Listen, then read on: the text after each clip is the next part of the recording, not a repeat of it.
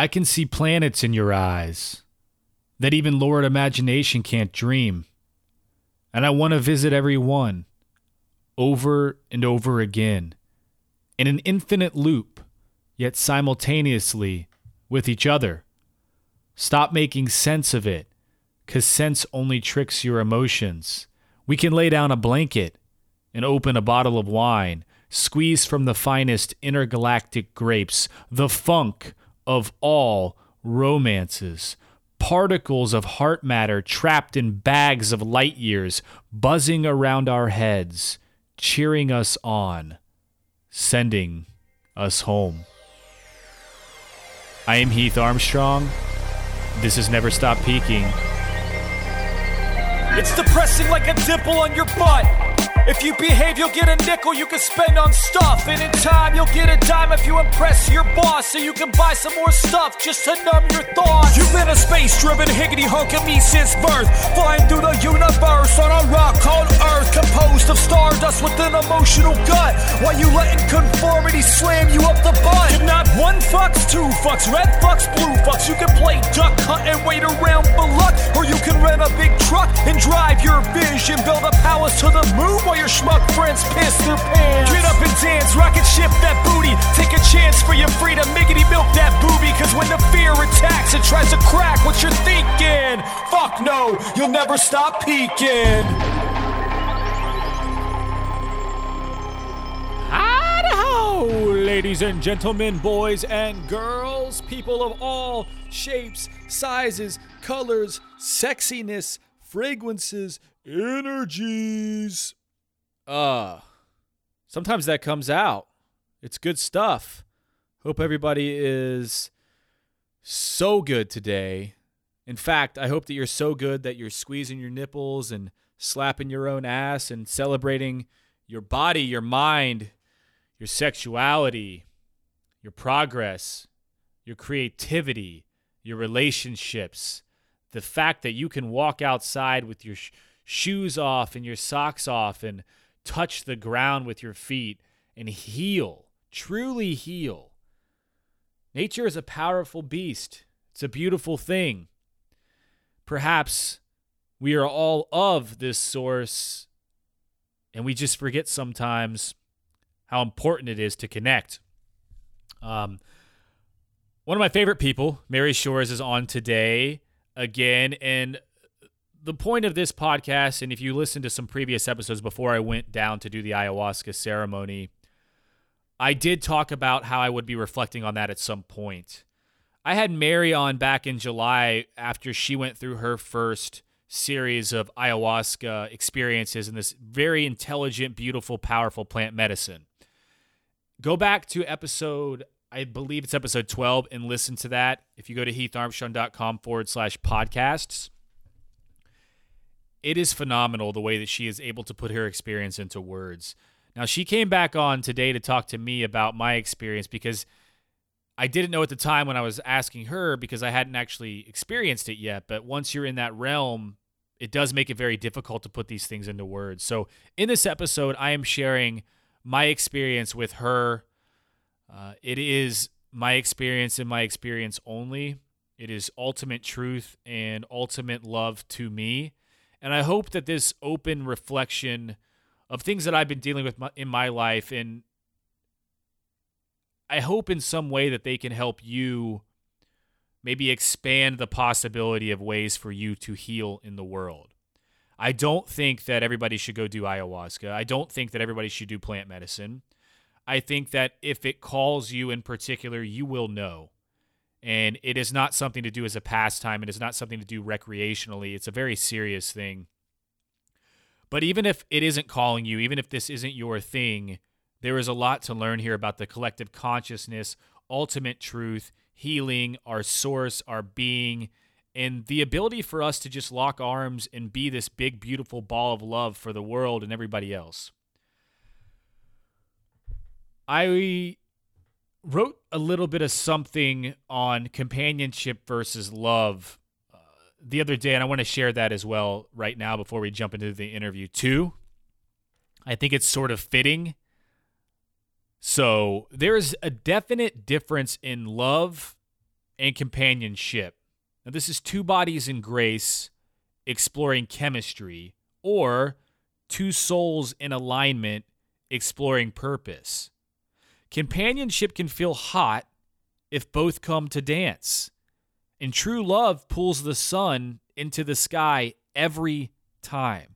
There is nothing wrong with either, but there is beauty in each approach, and the combination can turn the world on its head.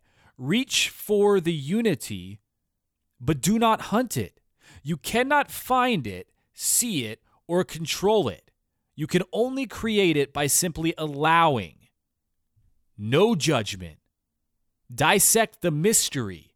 Never allow your ego to staple possession, because you own nothing in love, and you own nothing in companionship. But you become everything. And this is why we live and die. All the show notes, heatharmstrong.com/podcast. You can get all the links for Mary. She has this brilliant ayahuasca resource guide that you can download if you go to the show notes, scroll down. It's a lot of information. It's a lot of event centers, and it's stuff that you need to know. It's the good stuff and the bad stuff about what it is. So go check that out. Also, any resources that we mentioned in the show are going to be there. We talk about a couple books from Robert Monroe, Paul Selig. We talk about Sense8 from Netflix a little bit. So all those mentions are there. If you want to enter in to win some free shizzle nizzle, heatharmstrong.com/giveaway.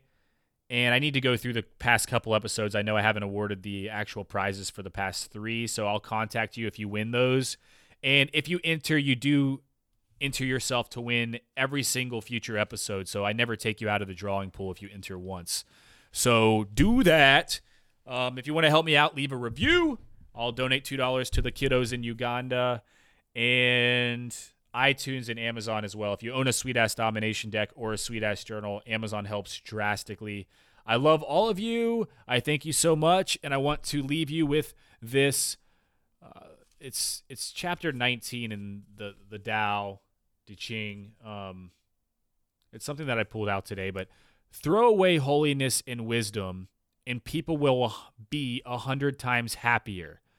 Throw away morality and justice, and people will do the right thing.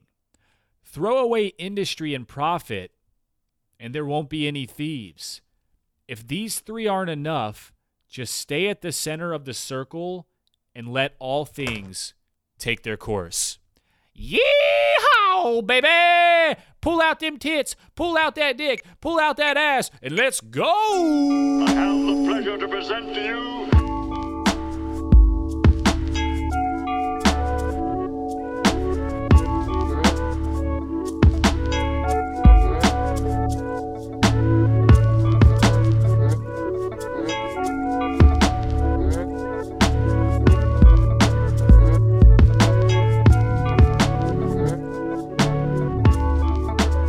that cryptosphere or what? I don't know how to do that. Ayahuasca. Well, I'm setting up like campaigns for the Rage Create page on Facebook, and I'm testing an ad with some of our normal designs versus an ad that has boobs on it. What is that? The boobs are outperforming. Of course they are. Times 3. That's funny. Hilarious. Yeah, what were you just showing me? Oh, well, so it's been about 6 months since I came back from Peru, and these are like 14 of my integrative, like sort of concepts that have integrated now that it's been 6 months. Oh yeah, it takes a long time, doesn't it? It does. And so I had journaled this the other day, so I printed it out because I'm interested sort of in a snapshot. It's so cool that, you and I spoke like right when I got home, like maybe a week and a half later. And then now it's just been a couple weeks since you got home.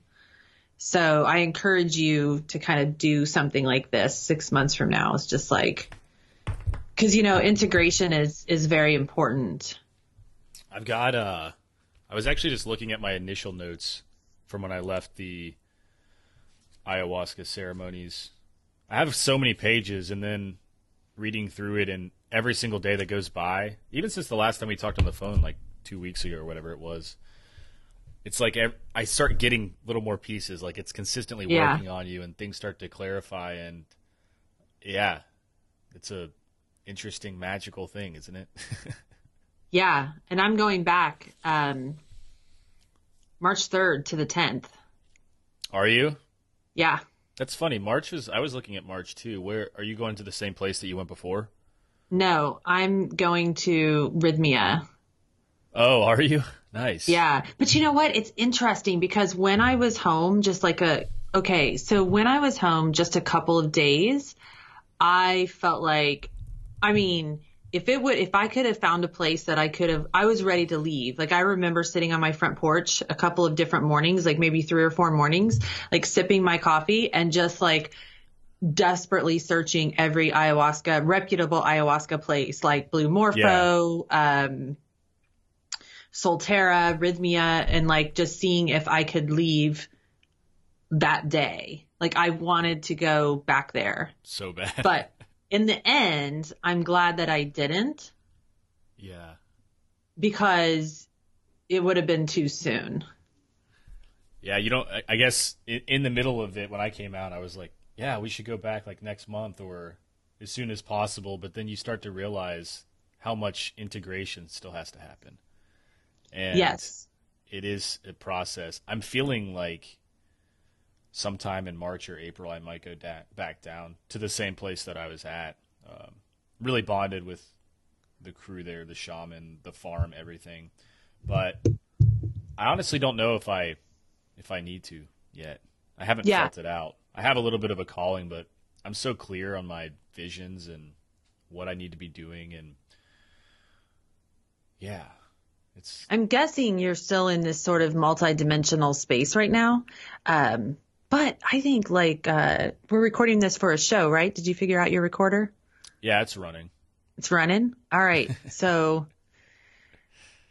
because I know you're going to pump this out for an episode of Never Stop Peaking. Yeah. So I was hoping to pull some of your story out, like starting from the beginning. So like a reverse interview. You up for it?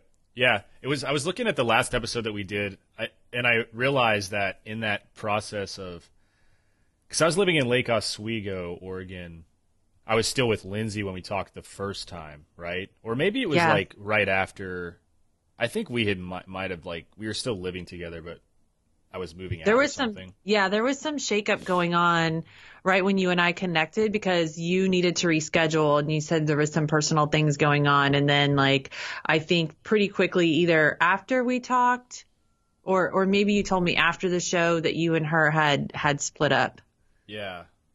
So that must have been in July when we talked, or August? It would have probably been after July 15th, I think. So somewhere after July 15th and probably before August 1st. Because I think I had just gotten back from that Tony Robbins event that I took myself to.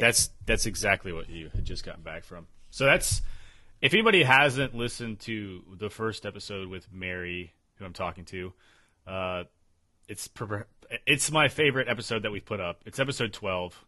I've sent it to so many people because it's such a powerful story, and I'm so excited to get to talk to you again. And I have to tell you, because I was so grateful to have that conversation with you, Heath, because the level of detail that I was able to provide, our whole conversation happened just right after I got home from the first time that I ever went and traveled to do ayahuasca, which is something that I was extremely called to do, and it's in super contrast to who the image of who I am is, because on the outside, it's like, I'm a CEO, I'm, I'm a single mom. I have 2 teenage boys. I run this debt collection agency. I'm an author. So it's not like, I don't think I'm the poster child of the person who runs out to the jungle and does ayahuasca.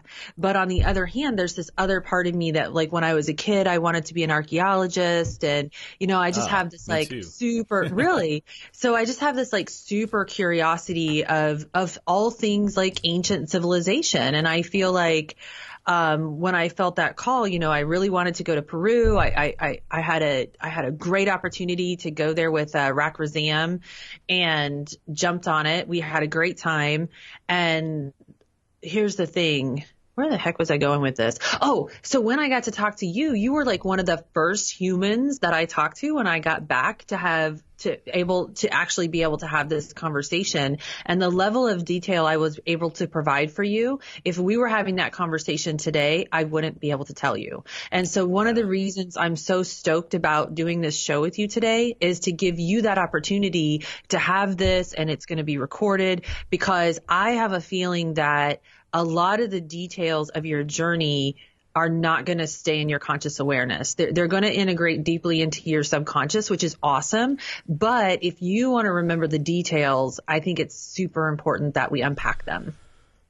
I know every time I go back and even look at my journal entries, it's like, wow, oh yeah, there is so much detail there. And when you go into that sphere, like I think we mentioned this last time, is your brain, it's kind of like a computer and there's only so much space, but when you're in that dimension, there's no space limit. Like you're absorbing so much information, and you can understand so much more than you can in this realm. But when you come back, there's only a certain amount that you can retain, that you can remember, even though it is integrating in your subconscious. And yeah, just like with dreaming, because, when you dream and you kind of wake up in the morning, if you're somebody who is somewhat skilled at knowing that you had a dream, and you might have some glimpses of some details that happened in the dream, but not the full picture, like you might remember one little thing or another little thing, but you don't really know how it all fits together. Well, that's sort of what this is like, where you remember it all very vividly, but as time passes, it slips from your grasp. And so hopefully not a lot of it has slipped from your grasp. But tell me your first impressions. So when you got there, well, first of all, where did you go? I went down to Mexico, about 2.5 hours southeast. I think southeast, maybe south. I'd have to look at a map to verify. I wasn't really looking at a map as I was there being transported to where I was going, but very high up. Mexico City is at like 7,000 feet itself, and this place I think was a little higher, just on the edge of there were certain points where I was looking at my watch that we were at like 9,000 feet before we got to this farm, and it was a beautiful space called Yolicia, and you have to be, they're not allowed to market to the United States because of these types of plant medicines and things like that, but the work that they mainly focus on there is and what they're really moving into is being able to help addicts of many different types, but mostly heroin, overcome that entity or sickness or whatever you want to call it. And so there's been some remarkable people that have gone through their program with that, and they don't just do ayahuasca treatments. They do, was it Ibogaine, I think is the one that they start with for heroin usually. And some of the guys that I had a chance to meet with and talk with that were very lifelong heroin addicts that are now clean and working at the space. It's just like so beautiful to see that in life, that new life that they really appreciate in those spaces. And so we went down there. I was pretty ready. Like I had been researching and talking to people for years about this medicine and other types of medicines, and I never felt like it was the right time. But then all of that stuff happened with Lindsay, and then I talked to you, and then right after that, at the time that I talked to you on that podcast, I didn't have it planned, I don't think, to go do ayahuasca yet. No, you didn't. We but didn't I even think talk you about that, right? Well, we did a little bit. You said that you were like ayahuasca curious. And those are my words, not yours. We talked a little bit about your buddy Jared in Gaza. Yeah. And then I think Did you ever connect with him? I did. Yeah, I did a show with him. I should probably do another show. It'd be cool. I had some other things I wanted to do with him too. But so like you were pretty sure you were leaning towards it, but you were not fully committed. But I feel like it was welling up inside of you, and you started, like, this is my interpretation, you started feeling that call more and more just because of circumstances and synchronicities, like you said, talking to me, whatever, kind of like whatever becomes in your conscious awareness, you start paying attention to that. So how did you find out about this particular center? Well, it was like for when I look at the angle of how it all came about, like I waited and waited, but I wasn't waiting because I felt like I needed to. It wasn't the time. And then the stuff, when it happened with Lindsay and like I got back and that just like hit me, you know, I think I'm getting married. And then all of a sudden it's like this thing that you think is so perfect in unison or connectivity really is disconnected in some way that I wasn't aware of. And when that pulls away, it like leaves this giant void or this space that really could use some healing. And traditional methods of healing for me in the past would have been like, you know, buying ass tons of whiskey or like weed and just like going down the rabbit hole for many, you know, weeks, days, months, whatever. But I didn't feel that there was that much of an issue. I just felt this like weird sense of contentment of being okay and like walking into this unknown area.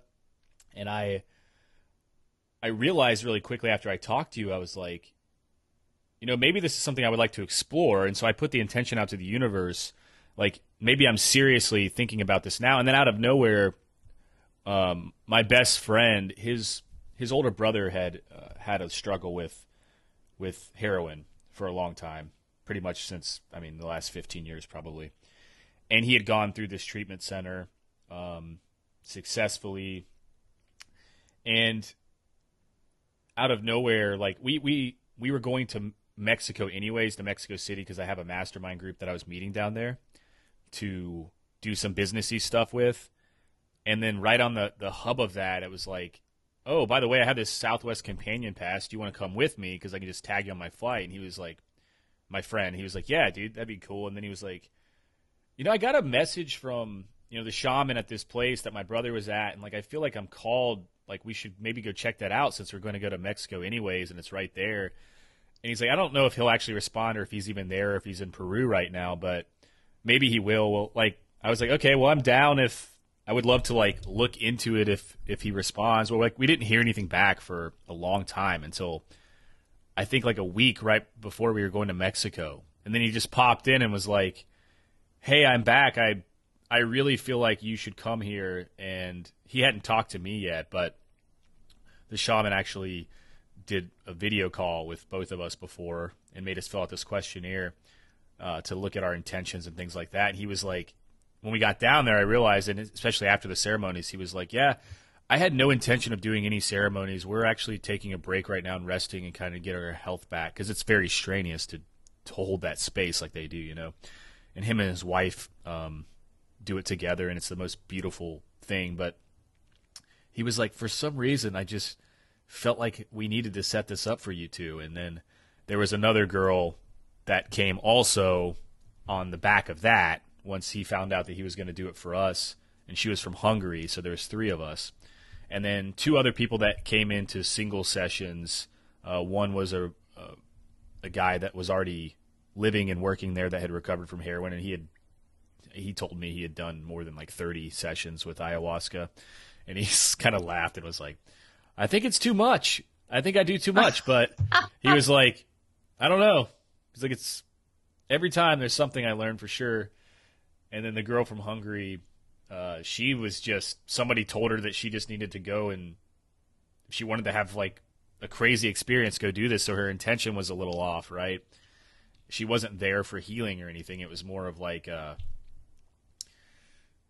I guess a pastime type thing, but it very quickly turned into a healing thing for her.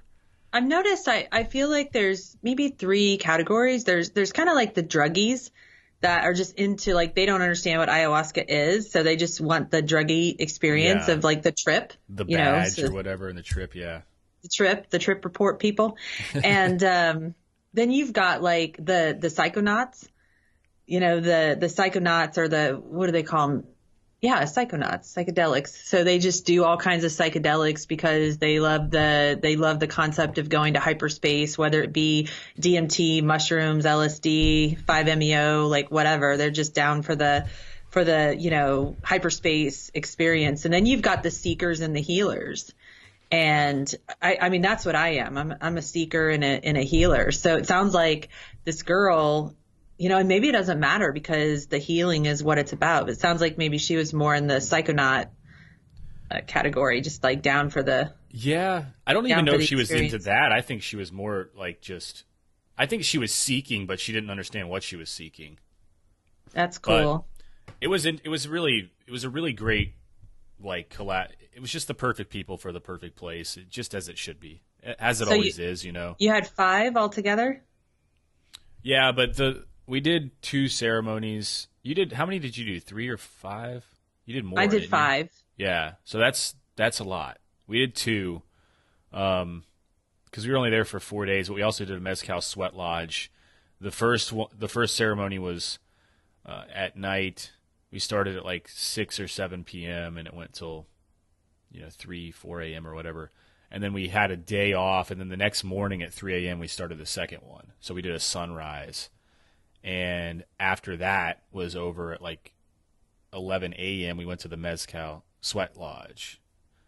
Wow. Which was... You were like back to back. You probably hadn't even come down. It was intense. Wow. It wasn't back.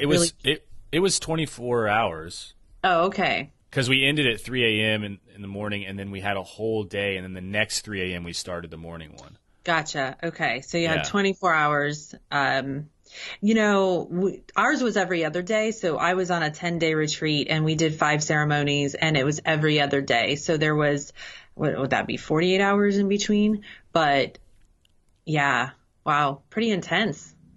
Yeah. And we also had a small group. We had 8 people.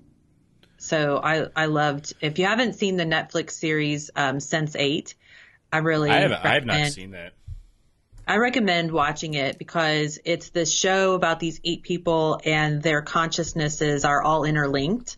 And I don't know about you, like if you had that experience with the other participants where you felt very like interwoven with their consciousness, but that certainly happened on our group. Yeah, that definitely happens.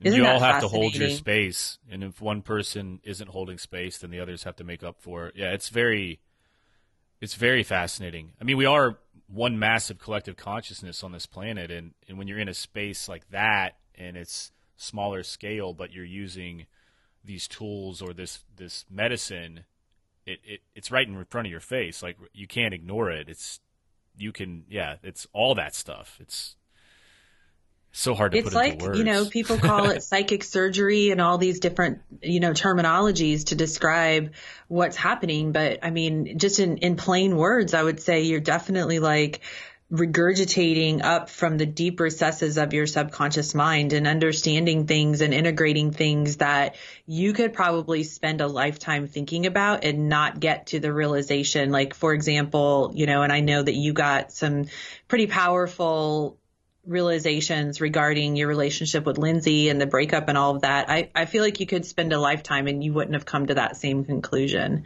But for whatever reason, it just all clicks in and makes sense, and you get these deep, deep answers. So whenever did you guys do any preparation? Like sometimes people, before they do ayahuasca, they might do like a rapé. Yeah. Rapé we is did not rapé. fun. How was your rapé? Like, I was not a fan of the rapé. My shaman actually gifted me a bunch of rapé. You see that? Awesome. To come back with, but I don't have the tool, and I'm not gonna I actually didn't even think about it because who knows what's mixed in there. I brought it straight in my carry-on pack and was like, "Oh "There's my probably gosh, things not to do in Mexico."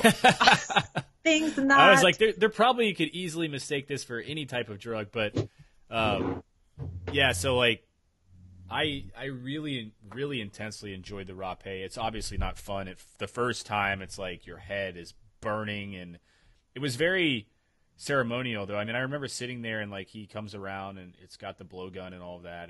And for anybody who doesn't know what rapé is, it's like a tobacco powder with some other things mixed in, and it's blown up your nose to create this, not by you, but by the shaman through what almost looks like it's like a bone pipe or something. it's They like a make a bone pipe out of a and- bone. and it just it clears your head and calms you so drastically. It's such a interesting experience. Like, it's this immediate calming. Like, obviously as soon as he does it, it burns like crazy. Like, your head feels like it's on fire, and he slaps your head, or whoever's doing it. And like, did you have to do all that spitting? I remember there was a lot of spitting. Yeah, there's a lot of spitting. It comes up like We're really selling this.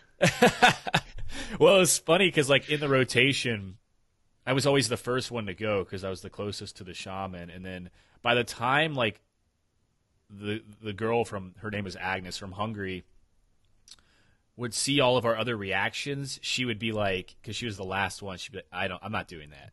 I'm not doing that. You know, like, your reactions didn't sell me very well because, like, you do it and it's just like, oh. But raw pay to prepare, yeah.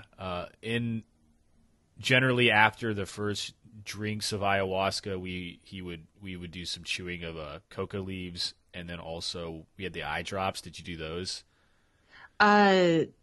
Not probably. We did do some eye drops, but I don't think they're the ones you are referring to, because I can't remember the name of the eye drops that go along with because some people do that also in combination with a Cambo cleanse or a combo cleanse. Yeah. So we did the I don't know whether it's pronounced Cambo or combo, but we did that, and I got, like, I've got I don't know if you can see them, but I've got, like, my 3 dots right there from my combo. But I was kind of like Agnes, because I went second to last with the Cambo cleanse, and I'm watching all of these people, like, their faces swell up, Rack's rolling around on the ground because he can't stand up to pee, and I'm watching, like, massive vomiting and everything that's happening, and I'm sitting there going, I'm seriously questioning my life choices at this point, because that's how we started our retreat, was with a Cambo cleanse in the morning, and then we did rapé right before, like, maybe about 2 hours before our ceremony started. Yeah. But definitely, so, like, one of the reasons people would do any of these other types of ceremonies prior to ayahuasca,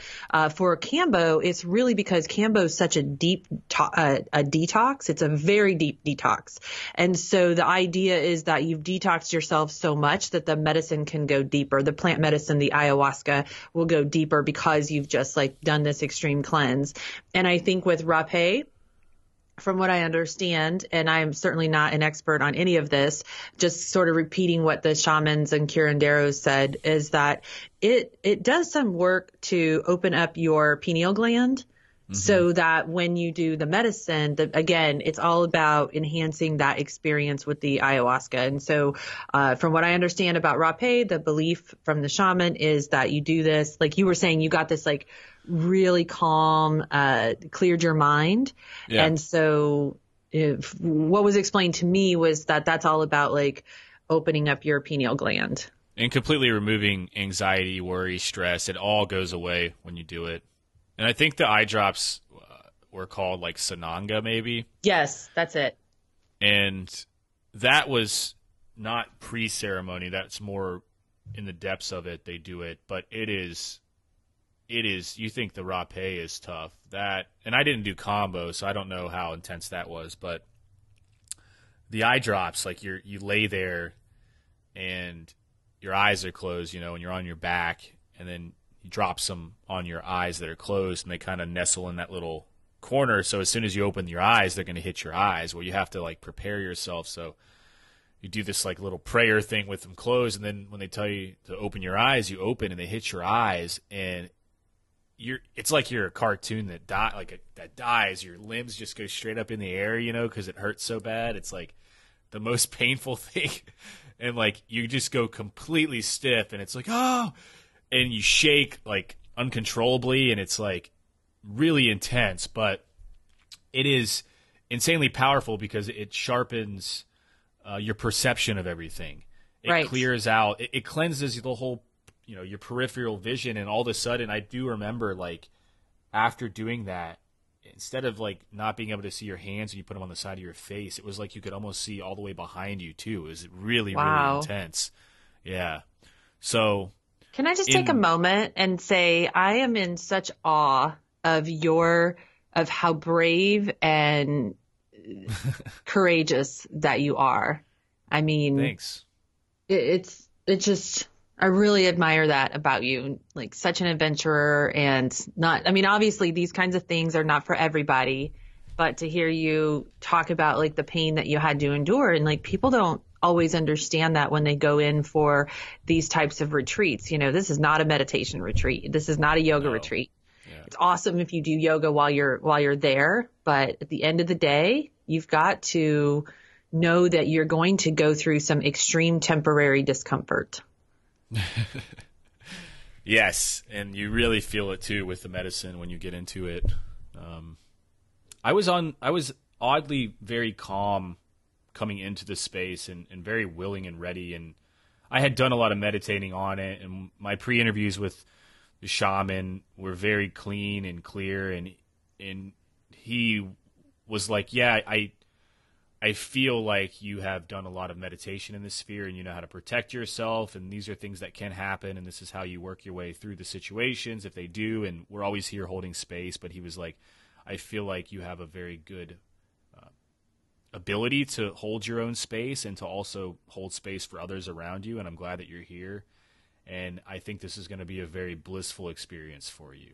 So I was like, well, okay, that made me feel good, like with other people that had been like, it's going to be the most terrifying thing you'll ever experience, and like putting those in my head, I still was like, I don't know, I feel like I have this just unconditional love already going into it, and my intentions were very clear, right? One being, I really want to heal from this situation with Lindsay that I didn't expect to happen in life at all. You know, like, it was, this whole life was in front of me, and then all of a sudden I get back from a backpacking trip in Alaska and everything's different. And I have no warning signs, there was nothing that would lead me to believe that even a fraction of what happened, because we just didn't have a lot of fights in our relationship. And if we did, Right. they were very minimal. And what I didn't understand at that point was there was just an extreme lack of communication, which is something that I understand now. And it wasn't necessarily on my side, but I was also not aware, which does make it on my side, you know? So that was my main intention. And then I had some other intentions as well about stepping into larger roles. The current business that I have not being in alignment with what I can be in the higher role. And even though it's like all my cash flow, trying to get some guidance on that, you know, how important is that as opposed to me venturing into what really matters, and what does that path look like, and really just surrendering to the mother, right? That was a big intention of mine, was just to surrender and like be one with that, and to experience it and to understand it. Because when you haven't done it, as much as you want to believe it, and as many people you talk to who have done it, it's like you have this feeling that you know so much about it, or that you have experienced it, but you don't really make the connection until you're there. But then once you're there, it's just like, oh, I've been here so many times, but you don't remember it in this realm. And so it's like the weirdest, most insane thing if you talk about it in languages of this world, but when you're there, it's the most normal, comfortable, familiar thing you've ever felt. Like, I've been there before, I'm going there again, you know? That's really interesting that you say that, because I definitely researched it for 6 years prior to doing it. And I agree that you can do your homework all day long. And I encourage anyone who's even remotely curious, like, first of all, don't ever do ayahuasca just because like it's trendy or someone Never. recommends it. Yeah. It's what is your own internal calling. You either feel the call or you don't. And there's really no confusion. When I felt the call, I knew without a doubt I will be doing this. I didn't know when, you know, I didn't know how. I didn't, but probably in 2015, it was 2016, I knew for sure this was going to happen. And so the first thing, I had the opportunity 2 times to smoke DMT, and I did that. So I had like a little bit of a taste, and I definitely had that sensation that you're talking about where like wherever I went, that was home or that was something. And then when I came back, it was like, oh yeah, I have to go back to being a human now. And that was really like quite, it's a strange thing to say. I have to go back to being human now. But wherever I went, I certainly wasn't human. And that was kind of like what I took back. So that's very, DMT, dimethyltryptamine, I think is how that's pronounced. That's an aspect of part of the ayahuasca experience that you get. But people that smoke DMT, that's a very short acting situation or experience that you have. Like mine was like 3 minutes versus ayahuasca, because they're including it with the MAOI inhibitor. It's the same plant, it's the same substance, but because they know how to put it with this MAOI inhibitor, it doesn't get eaten up by your body. So like you're not metabolizing it so fast. It stays in your body for multiple hours. Blocks the enzymes for a long time so that you can is that what it is? Experience Blocks it. the enzymes. Need some enzyme blockers in my life.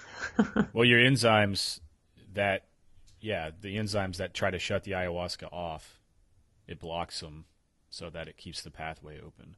It's so fascinating. And enzymes are like, they're a part of us. They're alive, right? Yeah. There's just like something that's alive. There's so much stuff inside of our bodies that are alive. We're an entire ecosystem, a universe just in our own. Giant. You look inside of a tiny drop of water, and there is an entire universe in there, the same as us and everything else. It's really mind blowing. When you were there, though, when you finally experienced the ayahuasca, did you not feel, or did you feel like, to me it was like I've been here before? Like I had no idea, but when I got in there, I was like, oh, I've been here before. And we're there before birth or during birth, and then when we die. But it was like I felt so familiar. Like it felt so homey to me when I got in that space. Like in the dream world, you're there, I guess, a little bit. Mm-hmm. So that it was just like so comfortable.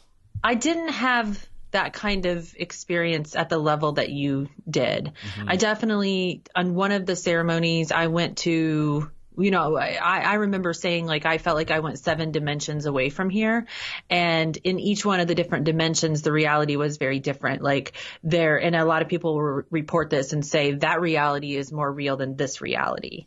Yeah. And that's just kind of one of the known phenomena. That's a little bit about, is that what you're describing a little bit? It's like you're switching to a different reality, but that reality seems now like the actual reality versus our it just felt like I had been there. It felt more real to me than being in this world. Like it felt like I had experienced that before. Like I was remembering times when I had been there. Like, and I was there, or I am there. It all happens at the same time, right? So it was a very homey type thing when I got in that sphere. Very scary too. Like we can talk about that experience. So I'm curious, because you just said something that triggered this, but like I had like 3 different time frames. So when I was over there in that other reality or in that place, it was like infinite time. And then there was like the way that my consciousness was perceiving the time, which was about 3 times longer than actual. So there was like the real time of the ceremony, which was, I don't know, I'll just say like 6 hours. There was the way I experienced like my consciousness experienced the ceremony, which was about 36 hours. And then there was the other reality experience of it, which seemed infinite. Like there was no time space. Yeah. So your time definitely gets distorted. There's a distortion of your time space reality, which is the same too. Like when I smoked DMT, it was 3-minute experience, but it could have been an infinite experience. It's so just like, and I feel like that's important to understand. And like for you, as you integrate over the next several months, the importance is to understand the power of the now moment. Yeah. There is only now, right? That's a part of the lesson. It's like this too shall pass, but there is no tomorrow. Like there never is a tomorrow. It's just, you're in it. Totally in it. I'm learning so much every day, Mary. Like, just interactions with people, the way that I approach conversations, the way that I think about situations. It's being able to pull myself out and witness myself in a whole nother way that I couldn't do before, even though I attempted to do similar things before. It's really fascinating because all I have to think about is being there, like talking to Mother Ayahuasca or just being in that space. And it just makes everything else look so, I don't like to use the word ridiculous, but like ridiculous to worry about. Right. Or maybe not the intensity, emotional charge and meaning that we place on it. Yes, that's good. Yeah. Yeah, like it's so I can understand you using the word ridiculous as a description of, wow, we place all this intense meaning and emotional charge on things. You know why? Because our human bodies are built to do that. We are like situation receptor responder, because we have these the 5 main human senses, but there's so much more than that. So yeah, and this feeling that you're having right now, okay, where this level of awareness that you're experiencing, I experienced that too for about the first several weeks that I was home. It was almost like I was aware of this other voice that was inside of me that sort of never got its due, never got to be heard. And I had one night, it was almost like sometimes I felt like I was back in the experience just a little bit. So I don't know if you've had that, but I remember one night I was like smoking some weed and it was good. And I was like hanging out with my kids and I got irritated with them over something dumb, of course, something ridiculous, like you say. But then all of a sudden I had this like moment of awareness that this other voice that was inside of me, I started to hear it. And this other voice was like so neutral and loving. And I'd never heard that voice before. And I was like, wow, I gotta tap back into that. So whatever, the reason I'm telling you that is to sort of prepare you that, my advice is to keep on a meditation practice and a yoga practice to keep that part of it alive. Because if you don't, then things just sort of go back to status quo. That's one of the things that's so important about integration processes with ayahuasca. Yeah, I do this a lot. And I still look at my intentions and I'm still always meditating and affirming them, following them. I just recently did several of these kind of 2 or 3 hour sound bath, hypno chakra ceremonies here. I did one on New Year's Eve leading up to the count or the New Year. And then I did one just on the 5th there, which I think was a partial solar eclipse. Did you go back a little bit into your experience when you were doing the sound bath? Yeah, it actually works. So the way that the sound bath feels like to me, the frequencies get in my body and they work, and it was very similar and there was definitely sections where I flipped and was like, whoa, because when you take ayahuasca, you can feel it working on your body inside. Mm-hmm. It's just like cleaning out everything and like you can feel it bubbling. And with the sound bath, it was almost doing the same thing to me. I was like, whoa, this is still working on some stuff that needs to be cleaned up in there. And then, yeah, in that sphere, I'm going back into a similar area. And I think it was more of just a hub of integration on top of it. Like it was a reminder of all of that beautiful, sacred space that I was in, but then, okay, what am I doing in this realm to bring that into my life and continue to work through it and with it for the higher purpose, And that's beautiful. I wasn't doing those things. I mean, I do solo meditations and chanting and stuff like that, binaural beats, but going into a physical space where the setting was really nice and all these amazing people that are setting up these instruments and like having that experience, it put me back in a group setting, and that group setting was a reminder of how I was there, and it was just like that same family feel, and so it allowed me to get back into that gate in a way that I haven't been able to yet since I've been back. So you get a lot of questions from people when you come out, and it's like it's very hard to talk to somebody who hasn't experienced it in a way that the best way ever was you on talking to me about it when you came out of your experience. Like, that opened up so much for me because you did such a good job of putting it all into words. But I didn't get how hard it must have been for you to do that until now. Like, when I'm talking to people and they ask me, and I'm like, you don't want to say things like you just don't understand or you just don't know, because everybody knows. It's just a matter of, do we remember? Like, how can we get to that gate? Are we activated yet? Some people aren't activated yet. Maybe some never get activated in this lifetime. I can tell you that one of the reasons why I didn't struggle to describe it is because I didn't think so much about whether or not someone would understand what I was saying. You know, I acknowledged that, okay, this might be difficult to understand, but I just reported almost like a journalist. Like, I'm just reporting on exactly what I saw. You know, if you were describing the movie Avatar to someone who'd never seen it before, right? That's a difficult thing to do, because there's certain movies that are just really, really trippy. Or like the movie, is it called the Robin Williams movie, What Dreams May Come? That's another movie that if you're trying to describe that movie to someone who's never seen it, it's almost like the right language doesn't exist.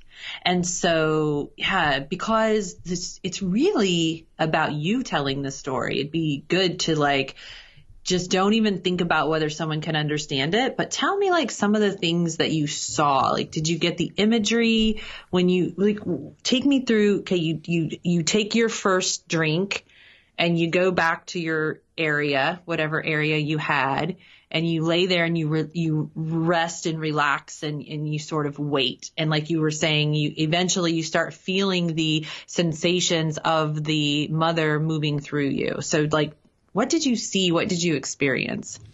Yeah, the first night was really interesting because I was a little bit anxious. And the space is beautiful. It's this open glass, almost like a yoga studio in a way, but it's all glass, so you can see the stars, you can see outside. It's gorgeous, but you feel like this sense of safety being inside the glass container. And then there was this awesome farm dog, this big-ass mastiff who would lay outside during the ceremonies and just protect the space. And you were free to go in and out, especially if you had to go use the restroom, which was on the side of the building and all of that. So it was a very comfortable setting. And the first night was just like very weird because I consumed 4 servings, which is far more than what the shaman normally, what you normally start out with to go into the sphere. Once you're in there and you keep drinking, that's one thing. But I never had any effects. So I felt a little bit sick and I felt a little tired, a little bit dizzy, but I never threw up. I never purged. Nothing ever happened. I never even went to the restroom, and I sat there while other people were having experiences. It just never touched me. And after a while, it was just like, did I do something wrong? Like, was I not intended to have this? And I started questioning myself and being like, why did I not experience anything? And I remember Andreas kept coming over and being like, do you feel the medicine? And I'd be like, no. And he would just smile really big, and like, the medicine is being very, very generous tonight for you. And then he'd leave and I'd be like, what does that mean? Like, does that, what does this, am I supposed to be feeling it? Like, is this really not that, is it not what everybody has built it up to be or whatever? And so in that ceremony, I sat there for 6 or 7 hours and just kind of it was almost like an extended meditation for me, but I could feel it moving around my body, but I never got any psychosis effects or anything like that. And when I came out of it, it was just the music was beautiful and the whole thing was amazing. I still got so much healing and just out of the thought process and the experience, but I felt sort of left out in a way, or disappointed, or I felt like I did something wrong. And I was like, well, my intentions are really clear. I'm really open. I'm surrendering. Did I do something subconsciously that wasn't right, that closed it off? Or was I not letting this happen as if you in some way? Have control over that in the first place. Yeah. And so I talked to And I went to sleep and I journaled a while over that, things that I learned and questions about all of those things. And I knew I had another night, but I talked to the doctor that owned the farm, and he had thousands of all these amazing plant tinctures, and the work that he's doing is just phenomenal. And he lives in South Africa, but he happened to be there. And so I got to talk to him, and he was like, the first time I did ayahuasca, he was like, I never felt anything. He's like, and even though you consumed 4 times the amount that most people usually consume to have an experience, he's like, you have to understand that it's like putting on a suit for some people. He's like, if you already are very strong-willed in being able to block yourself from energies like you are, he was like, because you do meditations and because you've been through these things and like you've learned how to close channels off or open them when you want and to be strong, the ayahuasca has to do more work on you. It has to do more work on your body, and what it's basically doing is it's putting on a suit for you so that when the next time comes, you'll be ready to fly. And I was like, okay. He's like, so don't count it out yet. He's like, you still got another night, and I think that things will be much different for you. Yeah, that's, I love the way that you described that. So my first ceremony out of 5, I had a minuscule experience compared to everyone else. Like I might have felt some light vibrations through my body. I didn't really even feel the snaking sensation of when you feel the ayahuasca moving through your body. I didn't have any of that. In fact, I felt sort of agitated, and I had a lot of agitated too. Yeah, I felt like a sense of agitation, and Did you feel achy? I don't remember any achy or anything like that, but what I remember the racing thoughts. And so the conclusion that I came to, especially because when you have racing thoughts or inspired thoughts, or call them whatever you want to call them, but we know when your mind just sort of doesn't shut off.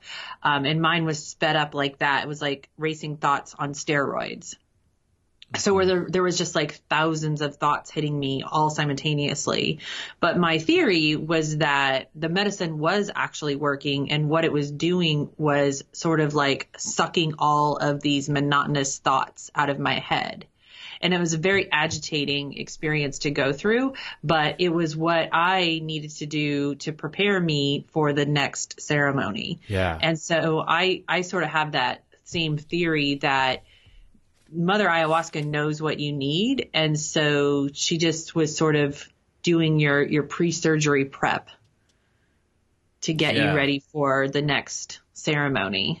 That's the thing. He was very easy to understand after you have an experience with it. But during that session, like in between when I had done the one and not the second one yet, he was basically like, this medicine is very intelligent. It's so far beyond what we can comprehend as far as intelligence goes.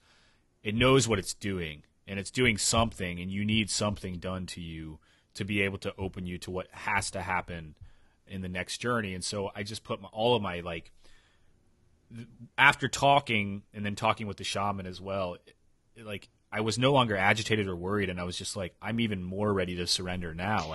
Right, because it wasn't so scary. I mean, I feel like I had that same sort of thing. So any little fears, because I sort of had the nothing experience, which I think they call it nada, N-A-D-A, when you just sort of have nothing happen. Nada. So after my nada experience, I wasn't really afraid going in the second ceremony. So I think my walls and my resistance were down. And that's when I had the most intense experience. That's when I had the full ego death and the rebirth, and I had just this crazy experience. But I felt like the first ceremony of not much was necessary in order for me to do the very deep work of the second ceremony. So I would, and it's also when you feel like you didn't have much happen, and then the next day when you're doing your share circle with all the other participants and you listen to their stories, it's sort of it's a good lesson in how we go into something having expectations. Even though we know logically not to have expectations, we're still human. And of course, any kind of, if you go skiing, you expect to ski. It's natural to have expectations. And then when you don't, experience anything, you definitely go into that like little inner self critic or, but you now know to trust that and it's all okay. So what happened when the second ceremony, which was now at 3 a.m., I'm guessing you did rapé again? I was trying to find my notes. This is strange because they're all in this journal, but I remember really journaling after the first night, and I was curious to go back and read what I wrote after that first experience of not feeling anything, but it completely skips from the notes pre-first night to notes after the second night, and there's no in between. But I know I journaled. So and there's no pages ripped out. So I'm confused now where that's at. Well, either you journaled in your dream and not in actual physical reality, so you journaled in the non-physical, or you skipped and did it. Like, don't you ever just open up your notebook to a random page? Yeah, I guess that's possible, and I feel like I know I wrote it down, but I could have had multiple journals with me or something. But so the second night was morning, I should say, like kind of just really hung out. There was I was smoking a lot of tobacco, like ingesting, just like making the body or bringing the body into unison with that relaxing, like extended feeling. And I went to sleep. Like I tried to go to sleep and then wake up. So I tried to go in at like 8:30 or 9 to get a little bit of notes, and then woke up around 2:30 and went down to the space and was the last one down there. But when I got in, it was like the first night there was a fourth person in there who was the worker that was on the farm, and he had an intense experience. And I talked to him about it in between on the day. And then the second night, it was just like this random guy that I had never seen before comes in. His name was Yvonne, I think. And he was the fourth person on the second morning, and like in the middle of the morning. And he was like, and I hadn't talked to him yet. I hadn't seen him, but he was like also a shaman of some sort. Or I can't remember exactly what he did, but he does water healing with people, where he takes them to hot springs, and he does it's like Reiki, but in hot springs. And like, I don't know, but he was a very magical person to have in the room as well. And so not knowing who he was, it was like, oh, this is just somebody else that's over here. Like I wasn't familiar, but wow, his presence really made a big difference in the ceremony. And when we got in there, we started out with rapé. And then when it's time to drink, he actually brought out another type of ayahuasca the second night as well, just in case. Because the shaman was feeling like certain people may need this other ayahuasca, but wasn't really dictating who. But if he felt like during the ceremony he needed to get this out, it was a different type that he got from Colombia, I think. And I actually stuck in, and again, the first night I'm drinking the same ayahuasca as everybody else. I don't feel anything, and other people have mass effects, right? The medicine is really interesting. So when we take our first serving, again, I'm the first one to do it, and I go up and I am consuming, and you do a prayer and you set your intention and you take it in a very sacred way. It's kind of like an altar in front of the shaman. And he gave me a pretty big cup. It was bigger than the first serving of the first night. And I drank it and I went back to my seat, and everybody else started going around. And by the time all four of them had a drink, I was sitting there, and they started playing a little bit of music. Actually, what happens is they sit in silence for an hour, and you wait in the darkness. There's no music yet. So it's just pure darkness and silence, and you just sit there and wait. Well, within like 10 minutes, I started feeling really dizzy. Whoa. And I felt really sick, and was like, oh no, like I feel really sick.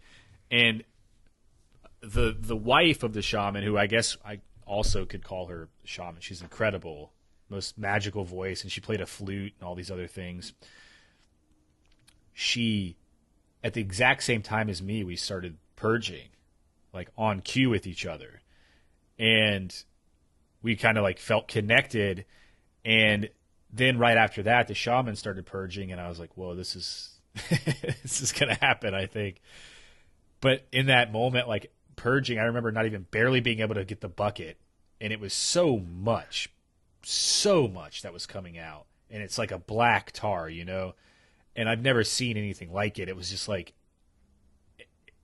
it was like an ocean of just tar coming out of my body. I know it sounds really gross to people, and it kind of is, but it's like you are detoxing in a way that you've never detoxed before. And as that's happening, it's like just this overwhelming, uplifting feeling of like angels like pulling my shoulders down and holding me. And like as soon as it's over, it was just this relaxing state of, wow, like I can just sit now and like I don't feel sick. But as soon as I thought I don't feel sick, I immediately hit the ground. Like I fell over, like straight down. I couldn't sit up anymore. And then I was like, oh, like this is really, really, really dark, really dark. And I went into this space where it's just like immediate. Like there wasn't even like a lean in. It was just bam, you're there. And it's nothing but sacred geometry all over. And it's very dark sacred geometry, dark spaces. It was almost like a very dark forest.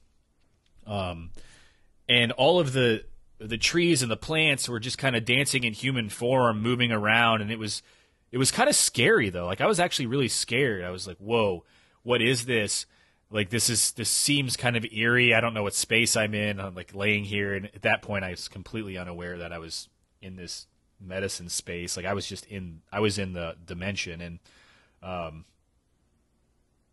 it was cold. I was aching. I just remember being so cold that it felt like I had been there for, 20 or 30 minutes, probably in conscious time. But in that moment, I mean, it felt like forever that I was laying there, and I was like, am I going to feel this cold forever? Like, and in that moment of feeling it really cold, I just felt like this other blanket go on top of me, and it brought me back into the space, and the shaman put a blanket on me.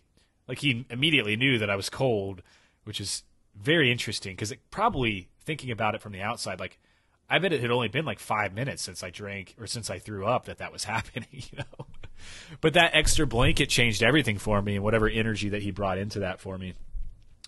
And then all of a sudden, like the mother appeared, and it was like there was a little bit of an issue with some cronies trying to come in. I guess that's the best way I can explain it. Was like, so did you see the mother?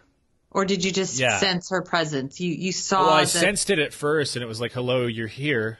Like you didn't believe that I was real. Like, well, look at this. Like, look at me now. Like you were doubting, but like, why are you doubting? Like we are all here. This is it. Like there's no more doubting now. And there was a powerful feminine presence then. Yes, and very. Eventually, that manifested into a visual.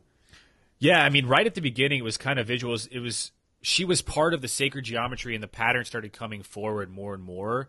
And it was like a sacred geometrical female figure that was coming through. But it was so dark, it was kind of scary at first. I didn't realize exactly what she was, but it was interesting because before she appeared, there were these like 3 male, like it almost felt to me like New York Times comic strip figures. Like these just very... Like they were like goons, like cronies, like these that were like, we're coming in to help you. But I felt so against it, and I was like, no, like this doesn't feel right. And I kept thinking like, no, I don't need to go down this route. Like I'm here to see the mother. Like this, you don't feel like the mother. And I went back to my intentions, and I just started reciting them. Like this is why I'm here. And then they immediately were vanished, and like the spirit guide was there, which was like a grayish. Canine or fox of some sort that was kind of just like looking at me like, hey, follow me. And then as I started doing that, the mother came through and took over. And from that point on, everything was with her. And I was in that space for a long time with her, just like doing this. It was almost like a ritual initiation type feeling, like we're here I am. Like you can't doubt. You never really did doubt, but now your human mind isn't going to doubt anymore. And we're doing this. Like this is it. This is me. We're doing this. This is the moment of surrender, it sounds like. Yeah. And that went on for a while again, but at some point in that realm, I came out back into the space. And right before that, she was like, if you want to go deeper to find, this healing or to discover this path, then you need to go deeper with me by drinking more ayahuasca. And so I came back into the sphere, and I was like, I felt like I had been gone the whole night, and I'm like looking around, but they still hadn't started playing music yet. Wow. Yeah. So it was still the pure darkness. Yeah. Yeah. That's that time distortion where, you're thinking tons of time has passed, but yet, I mean, who knows how long it had really been.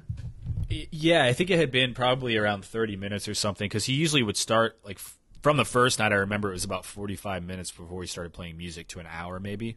Because he doesn't start playing until after he purges, and he hadn't purged yet, I don't think. Or he did early, but then he sat for a while, because as soon as he did was when I hit the ground. But anyway, not everybody had, and there's just that, it's like a waiting period, it's a very sacred thing where you don't do anything. You just all are sitting there sharing the conscious space, waiting for this to happen or for the medicine to come.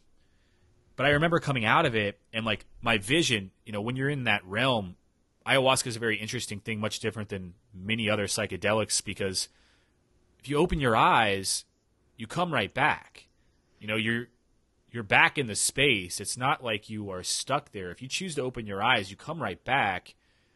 And you can go right back into the other world by closing your eyes again. It's like you can transport dimensions on demand. And when I opened my eyes, I still had an overlay of visuals. So yeah, I could open my eyes and I could be back in the Maloka, but at the same time, I still had all the lines and all the stuff. I wasn't seeing the sacred. I have seen sacred geometry more in a situation of like having an out of body experience with meditation, but it has not happened to me very often, and I'm always so excited when it does happen. So on the other hand, this sort of overlay was this very subtle, colorful, almost like a veil of still being able to see the visuals. Or, my experience was very jungly because I was in the jungle. Yeah. So it's a little different, but, yeah, I mean, I know exactly what you're talking about, because your whole reality can change based on whether you have your eyes opened or closed. Yeah. The overlay was still there. When I opened my eyes, it was still this gigantic, it was the geometrical grid, like every single thing, the building, the trees outside, the stars, everything was connected by lines. Right. Like it was like this huge, you could see, it's almost like if you're looking at a computer architecture program and like how things are mapped out, like it's the connection of everything together. And it's beautiful. But seeing that was like, whoa. Like, not only when I'm in that dimension, it's like that, but this world is actually like that too. Like, we are in this design, like we're in this thing. And so I went back up. He wasn't actually open for more drinking yet, but as soon as I came back and sat there for a second, I was thinking, like, I was a little bit confused because I didn't know if the whole thing was over or, how long it had been or like how long that, if that was the whole night that I had been in that realm or whatever. Right. And then he goes, at this time, I'm going to open up the floor for more ayahuasca if anyone wants to go deeper. And then they start playing music, and I was like, wow, this thing just started.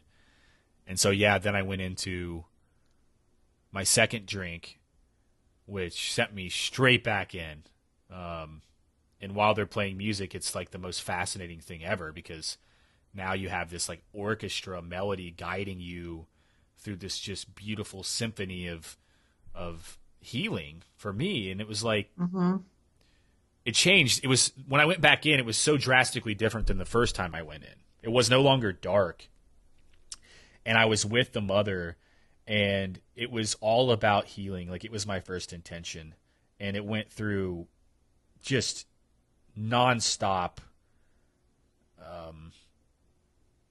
lessons or just realizations, between Lindsay and I, and the way that whole thing was structured and why it had to happen the way that it did, and connecting me to things that I thought that I was missing in life, and how I wasn't really missing them, and then tools to bring them into my life and sustain them. And so, for instance, the big question for me is like, why? Like, why did this happen?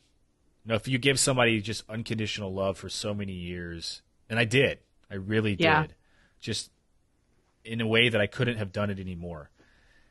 Why would somebody like that pull away without even having a conversation with you about it if they were having problems or something like that?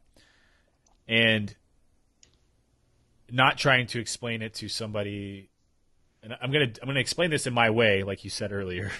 Yeah, just pretend like the whole world understands you perfectly. So I went into, there was a gap between the dark stuff, but then everything was light, and like I was very much in the jungle, and we weren't in the Amazon jungle, obviously, but we were in a pretty jungly area, a farm in the middle of a jungle, and it was very jungly vibe. Everything was really green, and the mother was this just giant, gorgeous tree, but so personable, you know, like it is the source in this tree, and a huge system of roots that were kind of wrapped all the way around me. And one of the main lessons, and I have a lot of them written down in this journal too, of what happened, but one of the main things that we could talk about, because we don't have unlimited time on this call, is she was basically like, this isn't something that was of fault to you, right? Everything that you've ever experienced with Lindsay was exactly how it needed to be. Everything you've ever experienced with anybody before that in relationships was exactly how it needed to be. But in a way, all of it was already planned. Like the way that it was happening was planned. What I'm moving towards and into is already set up. And every single one of these relationships is actually the same relationship, just in a different projection. So doesn't matter which girl that I was having a relationship with, they're actually the same person in a different projection to be the exact person that they need to be for me to step into my higher role. And at some point that ends and has to transition. And with Lindsay, it was like, there's no animosity. Like, you're not suffering. Like, there's nothing terrible about this. It was this blunt, just right in front of my face. Like, it was all of these, if you could take every single scene that you ever had in a relationship, like every single engagement or interaction, and have them all play out at once in front of your face. We were together for 6 years. It was like every single thing that we ever did together. I know that's hard to comprehend for anybody listening. I watched every one of those things happen at the exact same time right in front of me, and I was able to comprehend it and see the entire thing play out exactly how it did. And there was, what it was doing was highlighting the love that was there. Like, the childlike connection, it took us back to the roots of the children that were within both of us, and it was just us playing with each other through all of these different scenes. And no matter if there was like stress or any type of conflict, wasn't highlighted at all. It was just the beauty in everything that we had ever done. And it actually would like bring me to tears. Like, I can't believe how much love was actually there, because looking back on it, I felt like there was something really drastically missing from it, you know? And I just felt like, hey, I don't know why I feel this way, but I just don't feel like I'm getting the love back, or like I wasn't getting the love back. And it feels really bad to look back on that and think about how much energy I gave, and I just never received any of it back from her. And I didn't realize I wasn't receiving any of it back because I was overcompensating myself by giving more. And that made me feel like the love was there. But in reality, like, I just, in that sphere, I realized that I just didn't feel like I was getting anything back. And she was like, oh, you don't think that you were getting any love back? Like, what about infinite love? She's like, you don't feel like you know how to feel love, but you're just not understanding how to let yourself feel it. She's like, it's not a matter of if there is love. Everything is unconditional love. Like, let me show you. Let me show you what you have the power to do at any time. Whoa. And then did she show you? Yeah. So she had this root system, right? And to show me that she basically pulled her roots out, and every single root was any relationship that I had ever been in with a girl. They were all there. And it was showing how they are all the exact same thing connected. And really, this goes into the fact that we're all one collective consciousness. Like, I am you, you are me, we're all projections. And we all are exactly what we need to be in these moments when we need to be them for particular reasons, right? And so when she was showing me, like, how all of them are actually the same beautiful things in different projections, and, like, anything negative or of source that I believed in was absolutely fabricated, or it was just false. It was an illusion. Like, everything in its prime is just this unconditional love. Then all of a sudden I realized that, like, no matter if there's a relationship between Lindsay and I or not, like, the relationship is always there. She was like, your relationship and your connection and this way that your guys' energies play with each other in this childlike unconditional love, even though you're not physically together in a human relationship, like, that is going to be there forever. You're always connected, just as you are with the people before. And whoever comes into your life next is going to be of the same love as the previous ones, just a different version for you to be optimal moving forward. And it brought me to tears, because it's like, all of these things that you think, like, in comparison and judgments between people that you're together with, and you think, like, oh, I can't believe I dated that person for so long, or why didn't I do this better, or why didn't we talk about this better? Like, none of it matters, because it really always, the whole time, was only about this source of just unconditional love. Like, none of the negative stuff has anything to do with it. It's like, every step that I've taken forward was because of unconditional love in a relationship of some sort at some point in my life. And for the first time, seeing how every single relationship is the same, like, in itself, it was in that realm easy to understand. When you come out, it's harder to comprehend what that means. But what it did was it healed me drastically, because I no longer looked at Lindsay as, like, this person who left me high and dry or did something bad to me, but I look at her as this just miraculous piece of myself that was so beautiful and so intense in every single way that I could never have become the person that I am without it. And it had to be exactly how it was. And she took me through this whole scene of, like, Lindsay's life inside her perception, in her body, and showed me that it wasn't anything to do with her as to why she pulled out of the relationship, but it was everything to do with the source, right? And because of something that I need to work towards, there was another projection that has to come into my life that wasn't her, and she had no control over that feeling. But, you know, as a download from this perception in this universe, she's getting these downloads, like, you have to pull out of this relationship. But she didn't understand why. Like, I had to go in there and feel that pain. I had to go in there and feel her suffering and her pain and that confusion that she was going through. And I did. And I felt it, and she had no, like, it was like why am I having a change of feeling after all these amazing years? Like, why do I have to do this? And I realized that it was more painful for her than it was for me.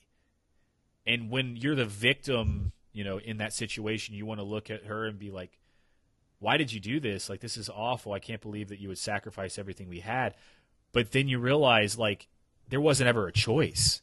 You know, there was never a choice, and it wasn't something that had anything to do with anything other than unconditional love. And that was huge for me. I was just like, this isn't her fault. This isn't anybody's fault. This is just what has to happen moving forward for some greater purpose.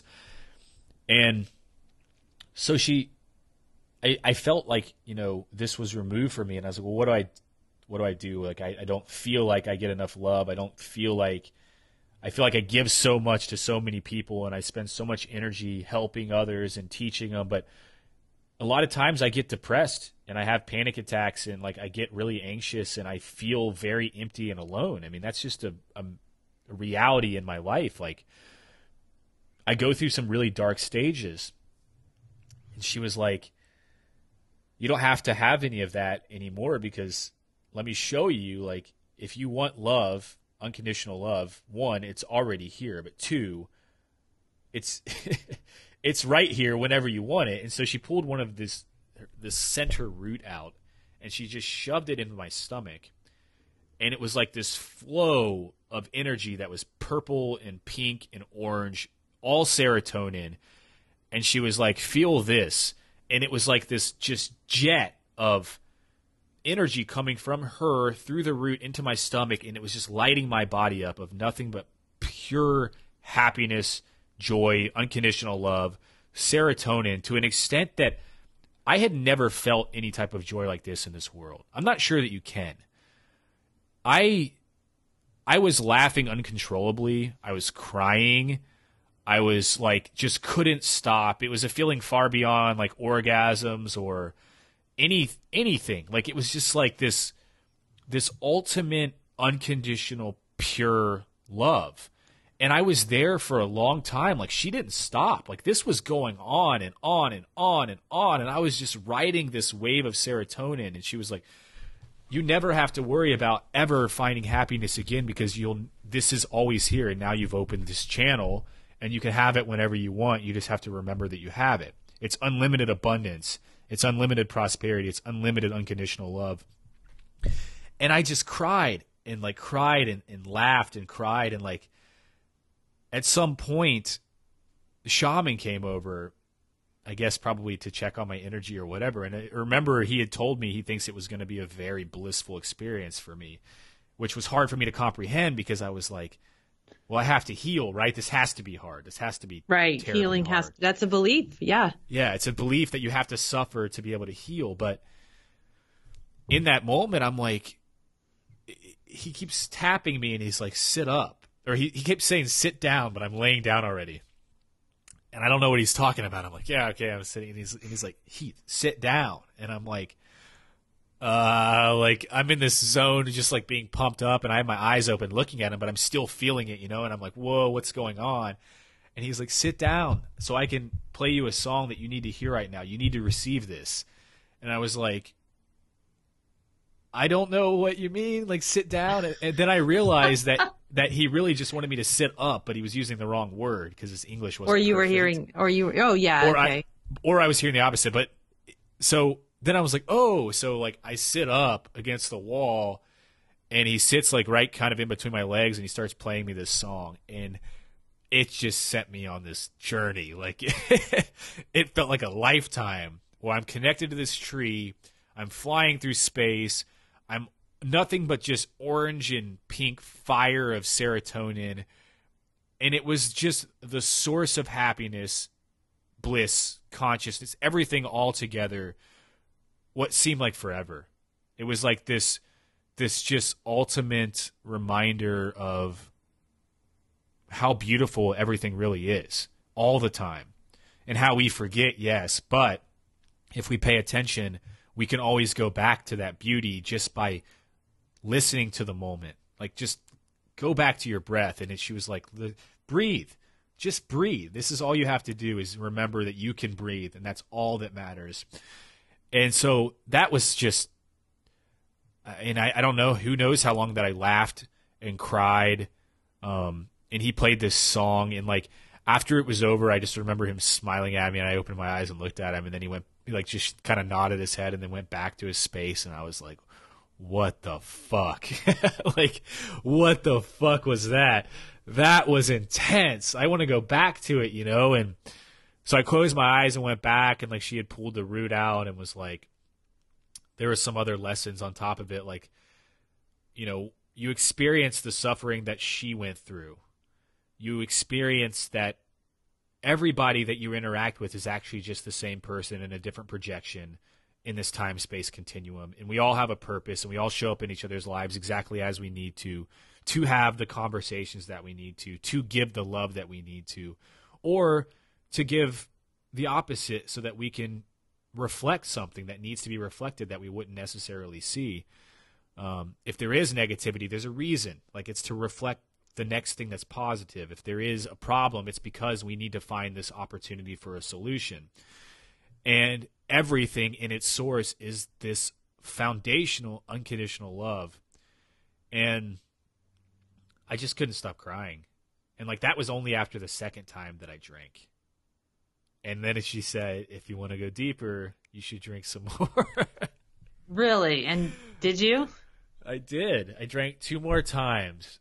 And I honestly, the last 2 drinks, like that was what I just described was like my main thing. And after that, it was just all of this bliss. Like I kept going back into this dance with the universe and with Lindsay. It was really, she was there heavily in this whole situation. And it was just like we were these child spirits just loving and playing together constantly. And there was no hurt and there was no trauma. It was just unconditional love of us together and like understanding, like pure understanding of who we were and what our roles were for each other and things like that. And then there were these very vivid glimpses of my whole future on this planet, like where I got to see exactly who I was becoming, places that I would be. And I'm sure that when I get to those places, it'll be like deja vu, right? Right. And it was like me living in this future tense of myself and experiencing what my life was becoming, which was a lot of public speaking. It was a lot of so much abundance and just love and like just this purpose of like why I'm here and the things that I need to be doing with other people, and like expanding from my mindset of thinking that I should only be on the internet talking or like talking to one person at a time, into understanding that there's a much bigger purpose and a much bigger audience that I need to be relating with on a higher level. But then also, it was a lot of interaction with. So I've had a lot of visions of a daughter in my past through meditations and dreams. Like I've interacted with this girl that is my daughter as I know it. And it's always in the woods, and it's always, she's like 4 or 5 years old. I don't know. Blonde, curly hair. And I've had so many interactions with her. Like I know that that's coming. And I always thought that was something that was going to come from Lindsay, right? Like it's just because there was always a female presence with this daughter, but thinking about it, there was never a face, like I don't ever recollect that it was actually Lindsay or anybody else, but it was there.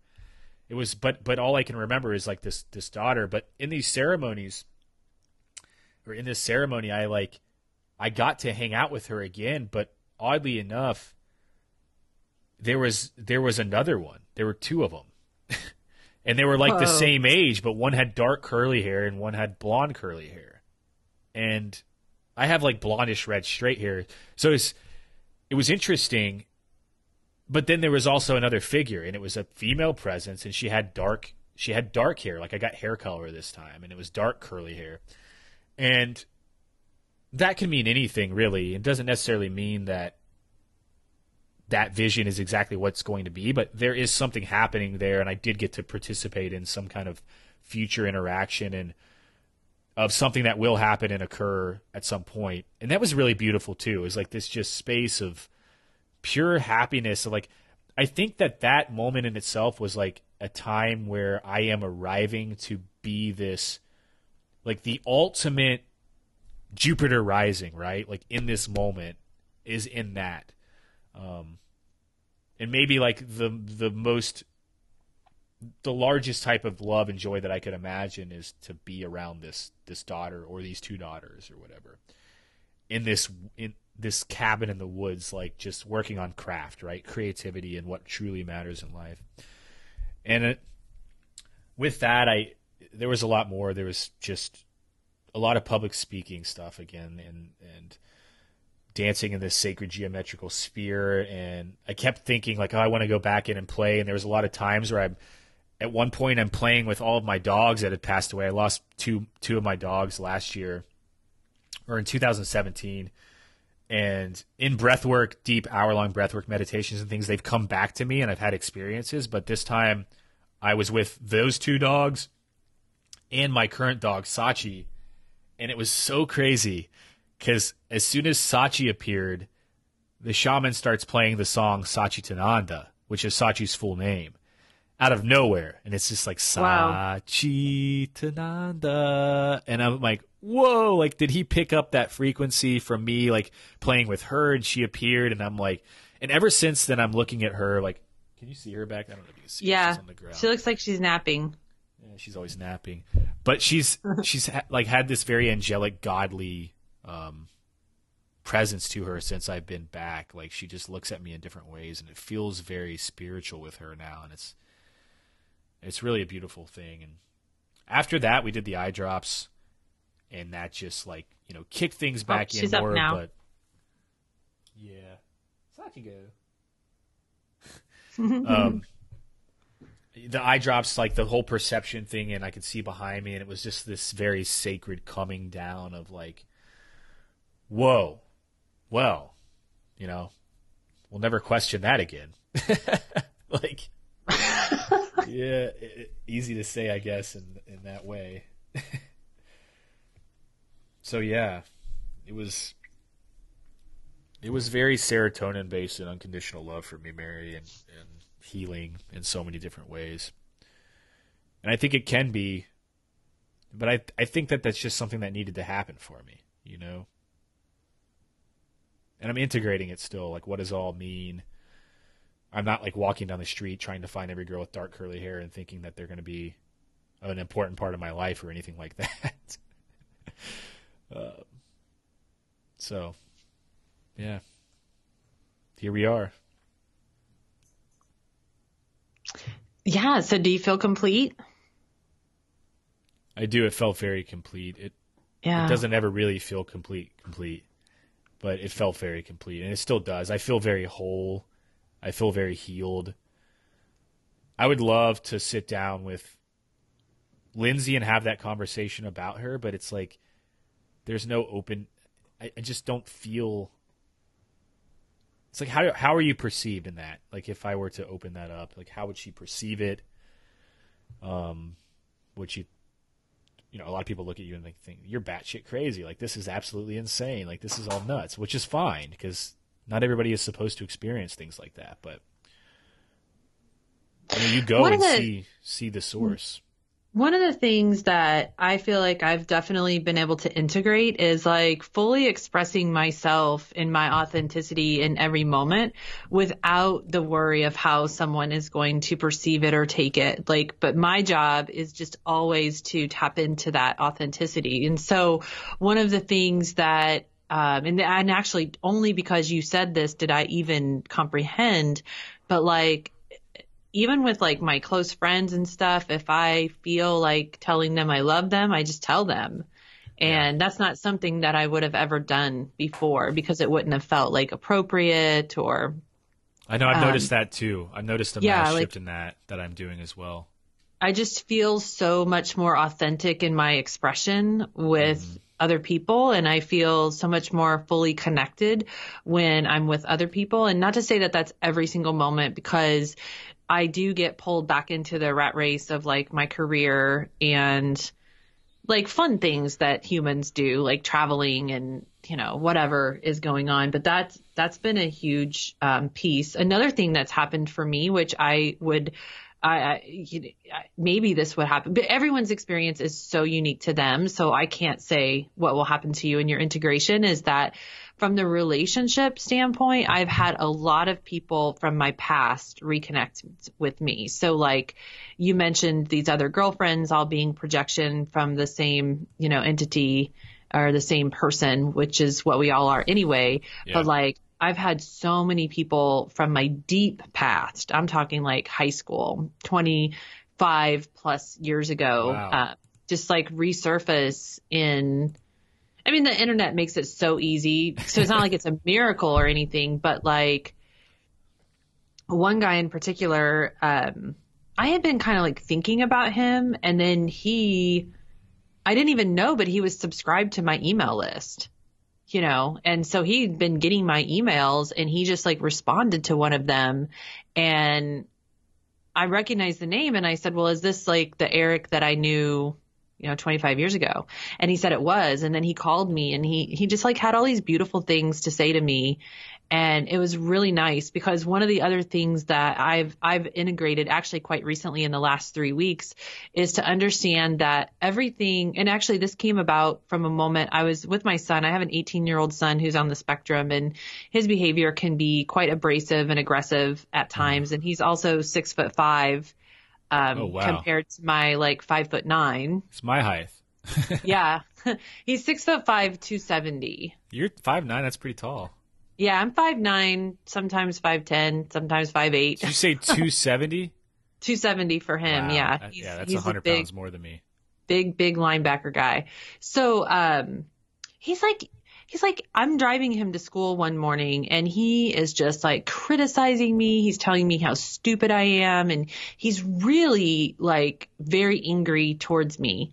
And I got my fill of it and I was crying, and I was begging him to stop and he wouldn't stop. And so I pulled the car over and I kind of like, I got out and I'm in the Midwest, so it's really cold, you know, and I just like dropped my head into my hands and I was crying. And in that one moment of dropping my head into my hands, I realized that every word coming out of his mouth was a reflection and a projection from my own subconscious mind. And so it's just like what you're describing that you had happen. But like this was again, something that didn't integrate until 6 months for me. Okay. So I had this moment of awareness that everything he was saying to me was exactly the same thing I say to myself. It's like a mirror. I put a poem up yesterday on this exact subject. I'm trying to find it. I'll read it really quick. I don't know. This is interesting because you're telling me that, and like I got that download of the exact same type of principle yesterday. So it's whatever you reflect, the world is like a mirror. If you reflect happiness, the world is happy. If you reflect anger, the world is angry.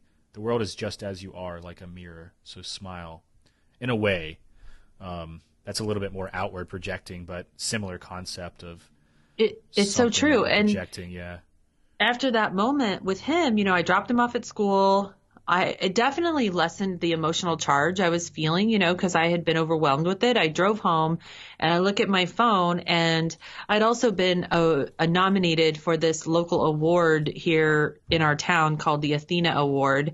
And I had like all these like strange emotions coming up because of this nomination, because I'm like reading it and all the recommendation letters. And I realized that those are also a reflection of, you know, so whether I'm being praised or abused, they're all just a reflection or a projection of my own subconscious mind. And I think that goes a lot along with like what you experienced in your ceremony with all of these multiple different girlfriends, all being one, you know, all being this different projections of the same, of whatever. myself, I mean, basically. Yes, of yourself. I mean, and that's the strange, trippy thing that's very difficult. I know I mentioned to you the Monroe Institute, like in our offline conversations. Yeah. I wanted to ask you about that. Yeah, I really recommend that you read or Audible. They're on Audible if you're an Audible person.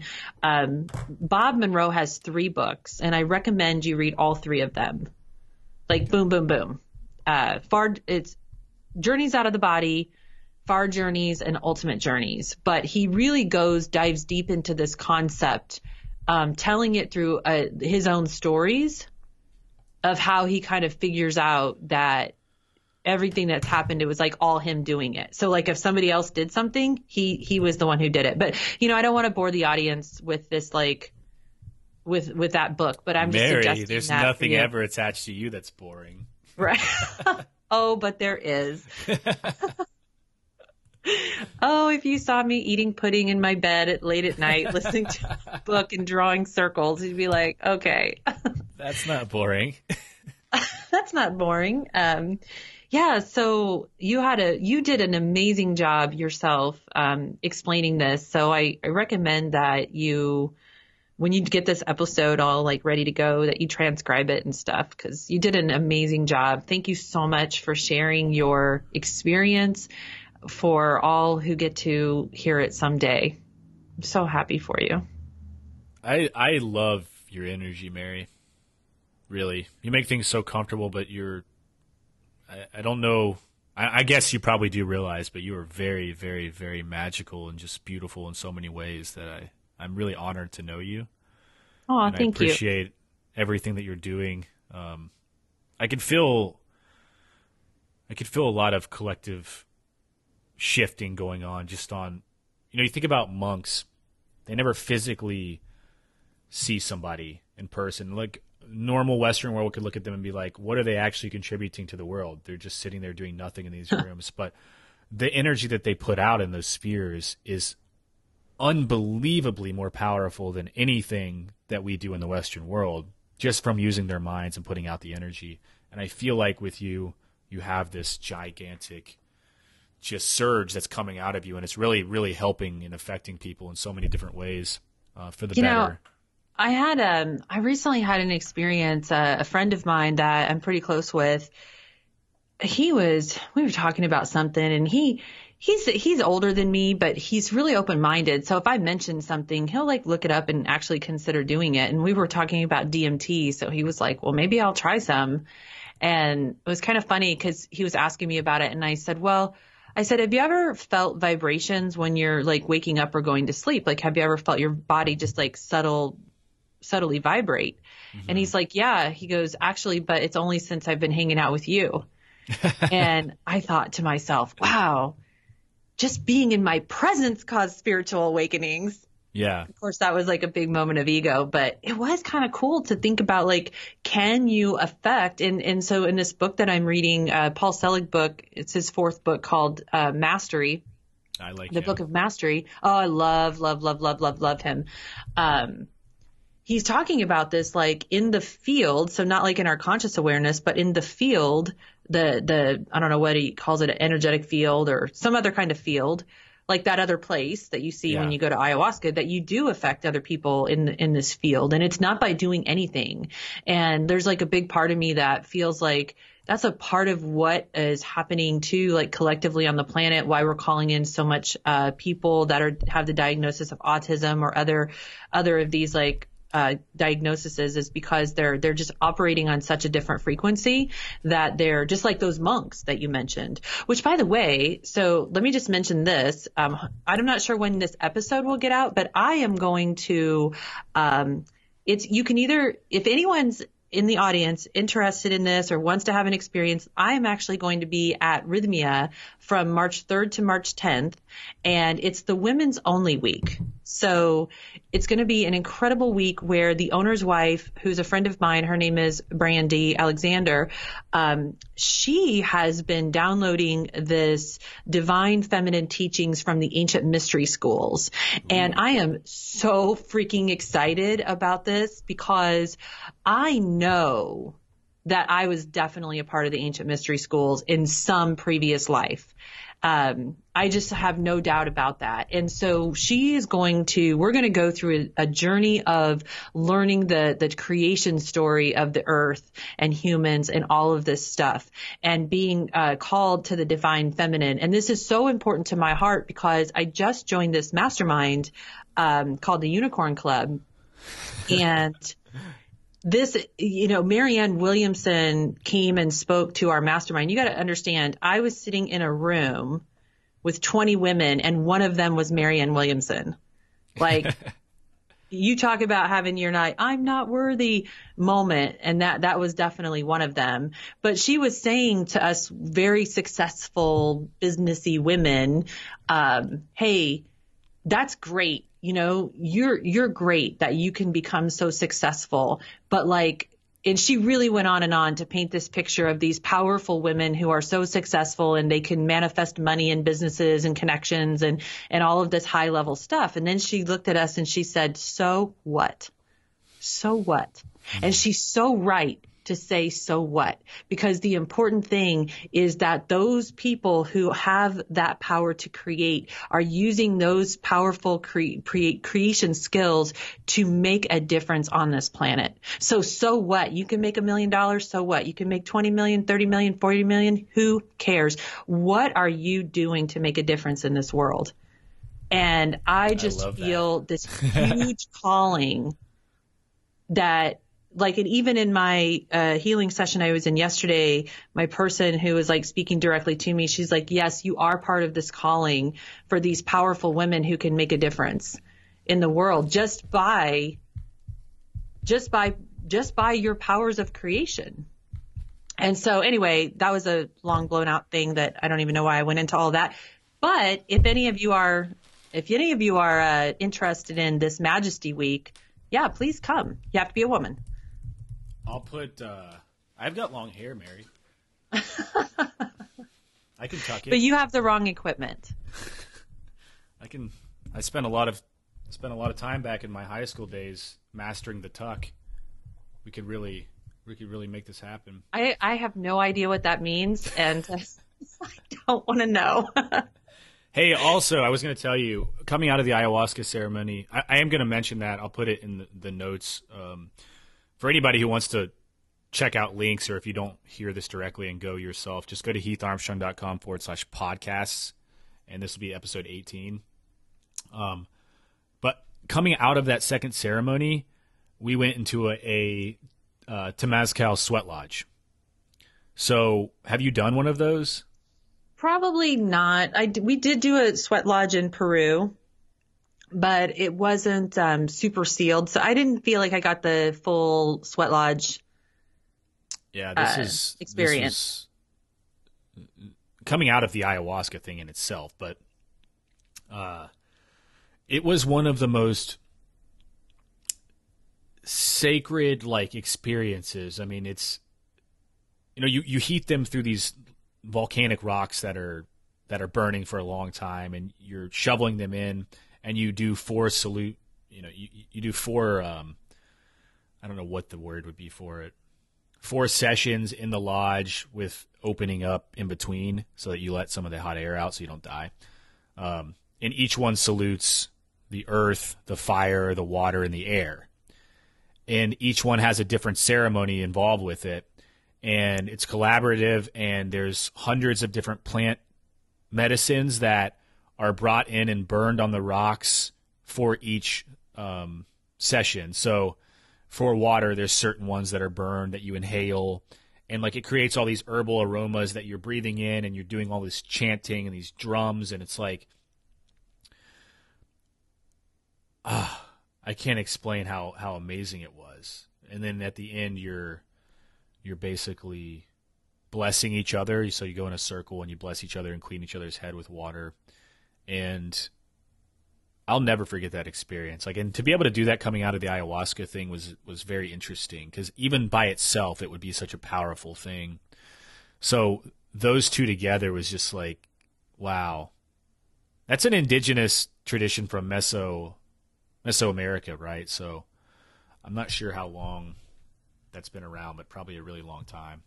Well, I know the Native Americans have a lot of tradition around sweat lodges as well. Yeah. And it's a practice that they still engage in today. I have a friend that does them quite regularly with other men, and he is really all about it. He was telling me it really deepens his connection to his spirit guide, gives him really good access to his spirit guide, and his spirit guide is Native American, which is why he kind of started going that route. Plus he lives in Arizona, so he's got super good access to it. Yeah. I mean, I think it was something that was used for mass healing of the sick. And the Aztecs did this. There are a lot of different indigenous tribes, pre-Hispanic tribes that did these things, and improving health, deepening your spirit guide connection, earth connection, air connection, water. Also used for women who are giving birth. Yeah, because think about it. Before modern medicine, the practices were very different. And in the Western world, we, I think, quite erroneously ditched tradition in favor of modern science. And I mean, in some ways that's good and shouldn't be abandoned. But in other ways, it's just gone to some pretty strange extremes with the massive amount of vaccinations and all of the things that we're doing. But that's another show, so let's not go into it. But I also I just want to mention one other thing about Rhythmia, because especially with you brought up the monks. So my friend Christian Minson, he is a breath worker at Rhythmia, and I love him so much. I've been on a breathwork retreat with him in Seattle before, and he practices transformational breath. But prior to him getting into the breathwork, he was a monk for 10 years. And then he felt a calling to come back into this world. Yeah. Wow. And so like, I'm super excited to see Christian again, because he runs I feel like when people go to Rhythmia, it's Rhythmia Life Advancement Center. They either go there to, they can do plant medicine or breath work or both, but it's not, people don't all go there with the intention of doing plant medicine. Right. So I'm really excited to see Christian again, because one of the first times I ever had a mystical experience was as a result of the breath work, like no doubt. It's been a few years ago, but prior to that, I'd always wanted to have a mystical experience. It just never quite happened for me until I did the breath work. It definitely shifted something. I can't really, it's like, kind of like ayahuasca. It's difficult to put it into words, but that work of the breath work moved something energetically inside my body to where it allowed me to start having the mystical experiences that I really wanted to have. I love that you said that.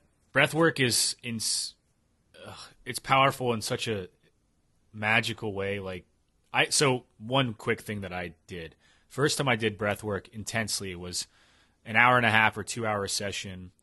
And you have to sit back to back. It was called breath of one.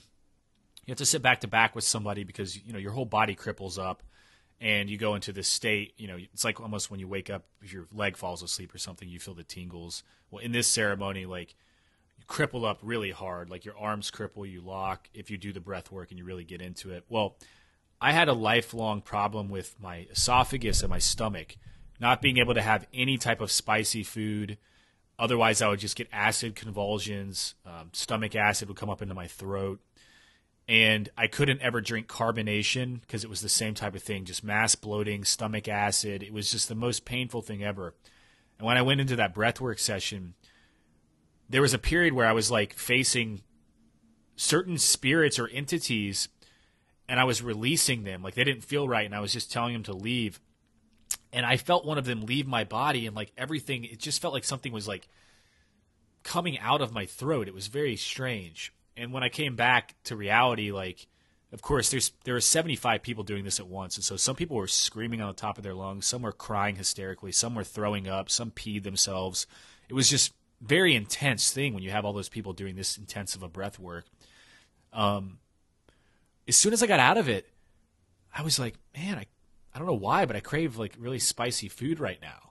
I was like, I can't eat spicy, but I crave it or whatever. And then I started trying spicy stuff, and I can literally eat the hottest food and it doesn't affect me at all. I did a complete 180. I can go to restaurants and be like, no, just give me the hottest thing that you have. And I'm just that feels amazing.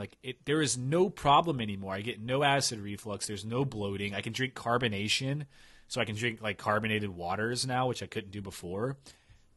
Explain LaCroix. that.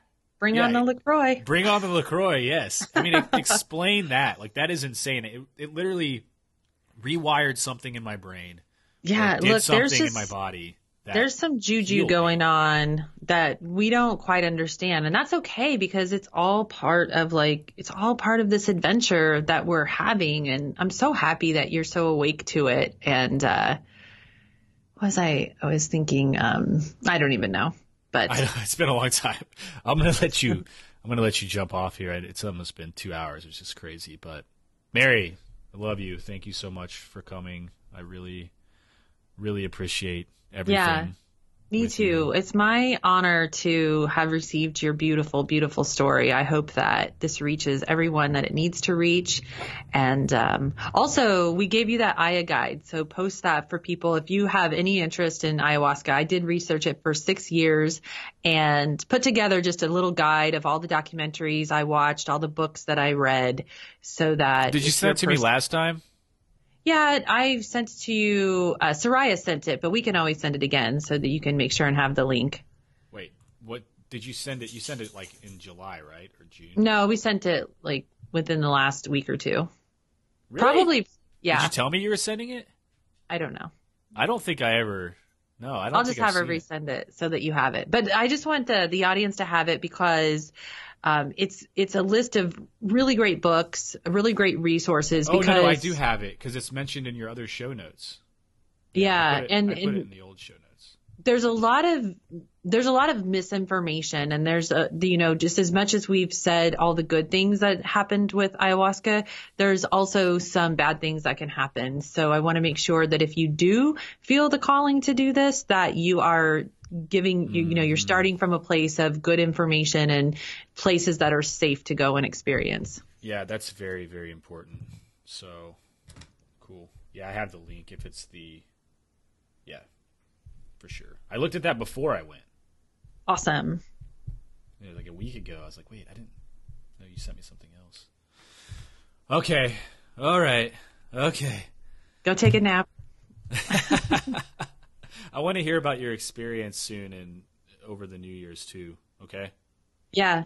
We can talk about that anytime. All right. I'm sending love to Illinois for you. Thank you. We need it. All right. I'll talk to you later. Bye, Mary. All right. Bye-bye, Heath. Peace. There's a place called space and it's got the magic. There's a place called space and it's got the balls. There's a place called space and it's got the passion. There's a place called space where we can smash the walls. There's a place called space where we'll face fuck conformity and the chatter of incompetence is slaughtered at birth. In this place called space we'll build a factory of smiles that will assemble with their minds and sell to earth.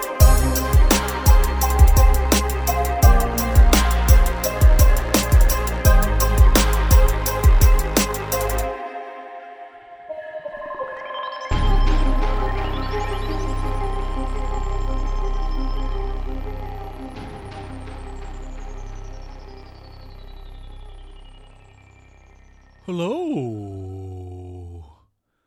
Well, that episode was long and toasty. This is Todd. I just wanted to close this out. I always want to leave you with a great, happy, merry taste in your mouth before you go on about your sexy little, kinky little, stinky little day. You're a stinky little, kinky little, riggy little boy and girl. You're bad little, sad little, mad little boys and girls. You're stinky little, kinky little, riggy little, dinky little boys and girls.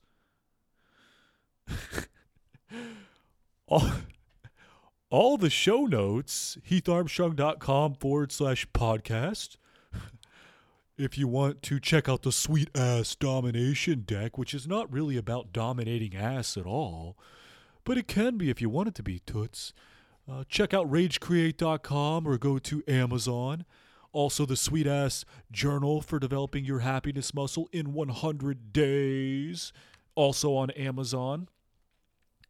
And lots of goodies. We're running a flash sale right now at $22.22 on everything on the Rage Create store.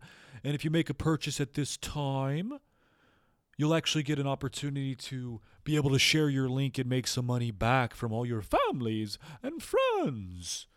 Basically, Heath has told me to sell you something so that he can eat some food. Now, if you want to buy something, that's up to you. I'm not going to judge you either way.